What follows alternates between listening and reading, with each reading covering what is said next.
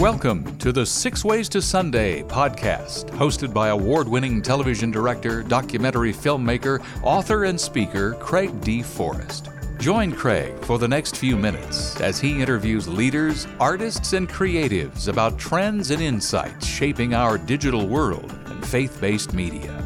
This podcast is produced and brought to you by Matchstick Media International. Now, here's Craig. We're welcoming to the podcast today a good friend and colleague, Clyde Tabor, who has lived across the world working on various media projects. He's a producer, a missionary, and a media leader. Clyde Tabor. I really caught hold of the idea of Bezalels a couple of years ago when Rebecca and I were reading the Bible and we came across the book of Exodus. And Bezalel being the person where the Holy Spirit breathed talent into him. You can find that in Exodus.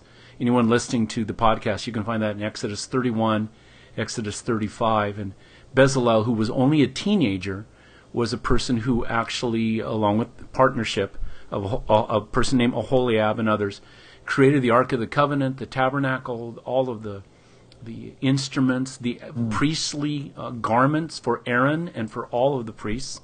And Bezalel was only a teenager, and Holy Spirit gave him all these skills, and it's talked about very specifically in 31 and 35 of Exodus. I believe, Clyde, that there are Bezalels inside of so many thousands, hundreds of thousands, maybe even millions of churches across the world. Come on, yes. And they go unidentified. They want to pick up a camera. They want to help design a website. They want to do a drama or art, create a video, do a podcast, make a short film, put together some type of live event. And the leadership doesn't realize that they're there and doesn't encourage them. What do you think about that? Yeah, I mean, I agree. I mean, God's gifting is extraordinary, and to suppress that gifting is not a good thing. We steal from God's glory when we don't let God's people exercise their gifts. So, yeah, I mean, I think we do, and I think there's, at least in America, I think there's been a little bit of a shift. I think outside of the States, there's a little bit more of a challenge to see giving people the freedom to be expressive, creative, visual, whatever that may be. Because, again, that's the new language. It's the language of the 21st, even the 20th century. And again, not a language we've spoken very well. So we have to find those people who can communicate, whether that's in a graphic image, whether that's in a song, whether that's in a short format story, whatever that may be. So I think that's huge. And if anybody's in a leadership position, it's incumbent on them to have very attentive eyes to see who those people are.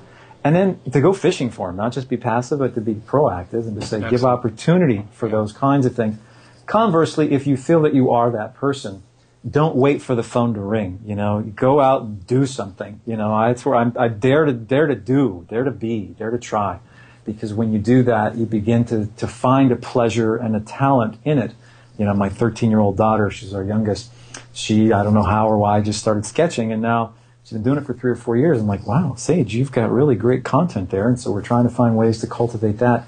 But the fact that she's doing it, she's finding pleasure, and hopefully we'll come alongside and put wind in her sails.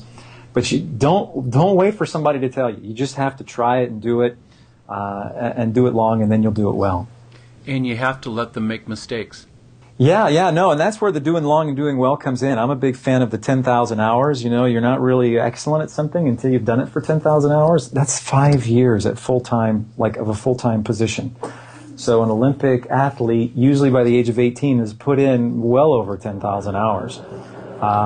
So I guess my other thought is don't expect to be excellent at your craft because you have a gifting and because you've done a little bit of work in it. Just because God calls you doesn't mean you're going to be excellent. Usually, and I would imagine with Bezalel that he probably had his 10,000 hours by the age of 18. What did that look like? Who knows? Yeah, it's true. But usually the way God works is he gives you the initial talent, but then he also asks you to cultivate it by getting those hours. So don't expect to excel at your craft, and don't be shy about those 10,000 hours. Get them as fast as you can, which means making a lot of mistakes in those 10,000 hours. In one of your videos, and I show this at workshops sometimes overseas, especially to pastors and leaders, you have a great video with visualstory.org about reaching a young gal in England and a boy in Cairo. It's a wonderful video, and in it, the script talks about for 1,500 years the church has preached, and then the printing press came along with Gutenberg Press, and for 500 years they have very strong in printing, and it's only been in the last maybe 50 years that we have gone into what is called portrayal. And I would say that Hollywood has been portraying and working in moving images since 1896 with the Lumiere brothers in France, but the church has been so slow to pick that up because we've been preaching against portrayal when we should be using portrayal. Can you talk about that a little bit? Yeah, no, I mean, I think it's a very significant historical paradigm. And it's not that one replaces the other, the one builds upon the other. So will preaching go away? Absolutely not. Preaching didn't go away when print came along. It just augmented it with books, curriculums, materials, resources. And so now that we have this age of portrayal, now we have the means of visual communication, whether, that's narrative, whether that's still image, whether that's even preaching, although I think, where the church defaults, and I think it's a limiting factor, is we preach on a screen. So most television Christian content is preaching. A lot of IPTV content is preaching. And that's fine because that's easiest, but I think if you really want to reach the heart, you have to tell a great story, and we have to be thinking, how do we communicate in story in a visual fashion? You can spend a lot of money, Hollywood does, but you don't have to. We live in this age now where everyone's a filmmaker with their phones. You can begin to dabble with short visual media, narrative kind of driven content. But increasingly that's where people's hearts are drawn, is where is the story that spellbinds me, that forces me to lean in until I have a sense of resolution. Whether that's the biblical narrative or whether that's just the narrative of God's working in lives today or in history, we need to be able to communicate those stories in a visual way that force people to lean in and go, I got to know how this thing ends. It's just so compelling. That's how I think we're going to reach the least reached. It's probably not going to be preaching. It's initially, those first points of contact are going to be through an effective use of visual story, portraying. Great conversation with Clyde Tabor, Media Missions Executive and Leader. We'll be back after the break in 32 seconds. This podcast features engaging conversations with leaders, artists, and creatives sharing about current trends and insights shaping our digital world and faith-based media. Today's episode is produced by Matchstick Media International, a nonprofit that's passionate about inspiring both visionary leaders and young creatives to harness the power of media to further the gospel. To learn more, visit us at matchstickmedia.org. Now, back to Craig. Welcome back to our episode and conversation with Clyde Tabor, who has a lot to say about the trends that are shaping our digital world. I remember a film professor, a really good one, Paul Monaco, who is now retired, saying in a class that humans love to tell stories and that humans are wired for storytelling. Would you agree with that? Oh my gosh, it's such part of our DNA. I mean, if you look at it, I think it's part of God's DNA, He's the author of the great grand narrative that's unfolding, which is human history. Scripture is 2/3 narrative. I think our lives are stories. I think we need to kind of own the idea that my own life should be a storied life. I should think about the narrative that I'm living into. What am I striving for? Who is God calling me to become? How am I influencing the stories of others in a positive way? And then, anyway, yes, so with story, I'm 52. I look at everything through this lens of story. I'm kind of a story addict now. And I just think it's part of our DNA. Don't resist it. Well, summing up our time here, a very good conversation with Clyde Tabor, who's director of Visual Story Network, and enjoying every minute of it. Clyde, is there something that I haven't asked you that's on your heart? I was going to ask you this question.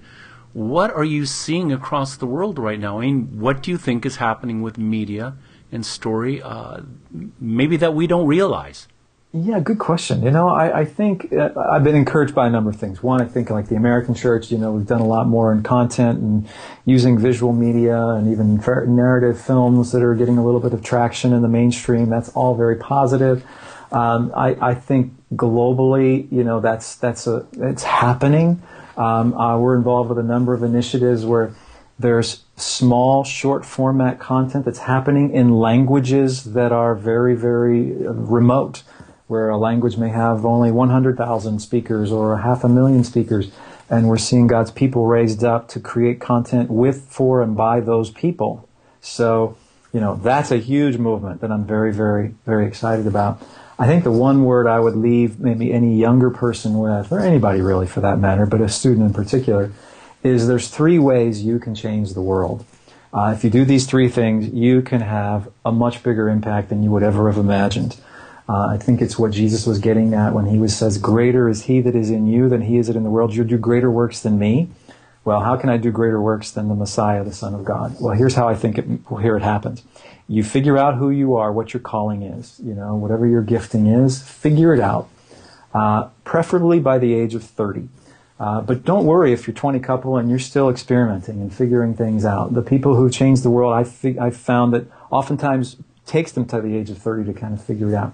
Figure out your calling, and then secondly, do it well. Become best at your craft. Excel at whatever that is. If you're a preacher, if you're a graphic artist, if you're a designer, if you're a filmmaker, if you're a writer, I don't care what it is, excel at your craft. That's where the 10,000 hours comes in. Now here's the last important component. You have to then do it long, decades long. The people who change the world figure out their calling, they do it well, and then they do it for decades, 30, 40, 50, 60 years. So, you know, do those 3 things, you can change the world. Excellent advice, and unexpected but wonderful advice. We have been talking to Clyde Tabor. You can find him at visualstory.org. He also talked about mobile ministry, and let's go with the rap funky way of saying it, MobMen, MOBMIN as in Nancy.org, MobMen.org. Tell us again what the long version is. Or it's mobileministryforum.org. Mobileministryforum.org. Clyde, it's been a real inspiration and a creative treat to have you on today, and we thank you for being part of the podcast. Hey, it's a blessing. Thank you. You've been listening to the 6 Ways to Sunday podcast with Craig D. Forrest, brought to you by Matchstick Media International, dedicated to excellence in media through inspiration, vision, and education. To learn more, visit us on the web at matchstickmedia.org. That's matchstickmedia.org. Your generous donations, large or small, help defray costs for producing this creative podcast. Thanks for listening and subscribing.